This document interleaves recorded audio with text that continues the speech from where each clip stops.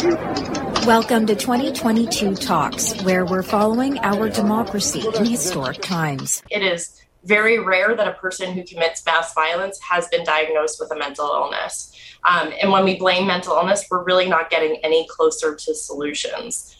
Hannah Wesolowski with the National Alliance on Mental Illness addressed misconceptions of mental illness as a culprit in mass shootings. 5 people are dead after a shooting last night at a Tulsa, Oklahoma medical building. The shooting marks the 233rd mass shooting this year, according to the Gun Violence Archive. Funerals continue in Uvalde, Texas for the 19 fourth graders and 2 teachers shot dead at Robb Elementary School. The state's probe into the shooting faces a new obstacle as the police chief of the Uvalde School District is refusing to cooperate with state investigators. President Biden met with baby formula manufacturers on Wednesday and announced a partnership with an Australian company to ship infant formula to the U.S. to help ease the current shortage. We will continue to work around the clock with manufacturers, states, doctors, and families.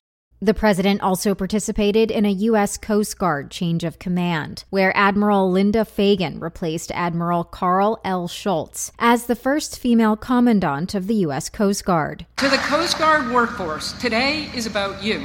I'm honored and humbled to serve as your commandant. I've always been inspired by the Coast Guard professionals serving in all our missions around the world. Vice President Kamala Harris unveiled a White House water security plan Wednesday and emphasized the national security implications of water scarcity. As our planet warms and weather patterns change, extreme drought is becoming increasingly common.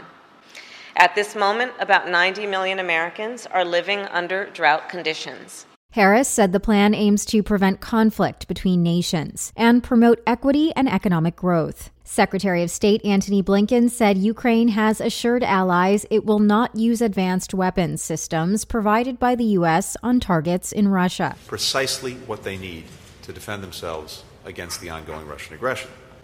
That includes more advanced rocket systems so that they can strike key targets on the battlefield in Ukraine from longer distances.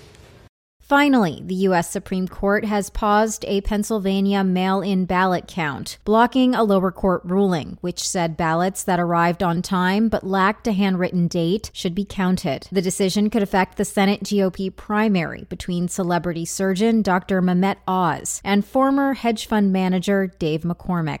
I'm Nadia Ramlagan for Pacifica Network and Public News Service. Find our 8 trust indicators to support transparency and accuracy at publicnewsservice.org.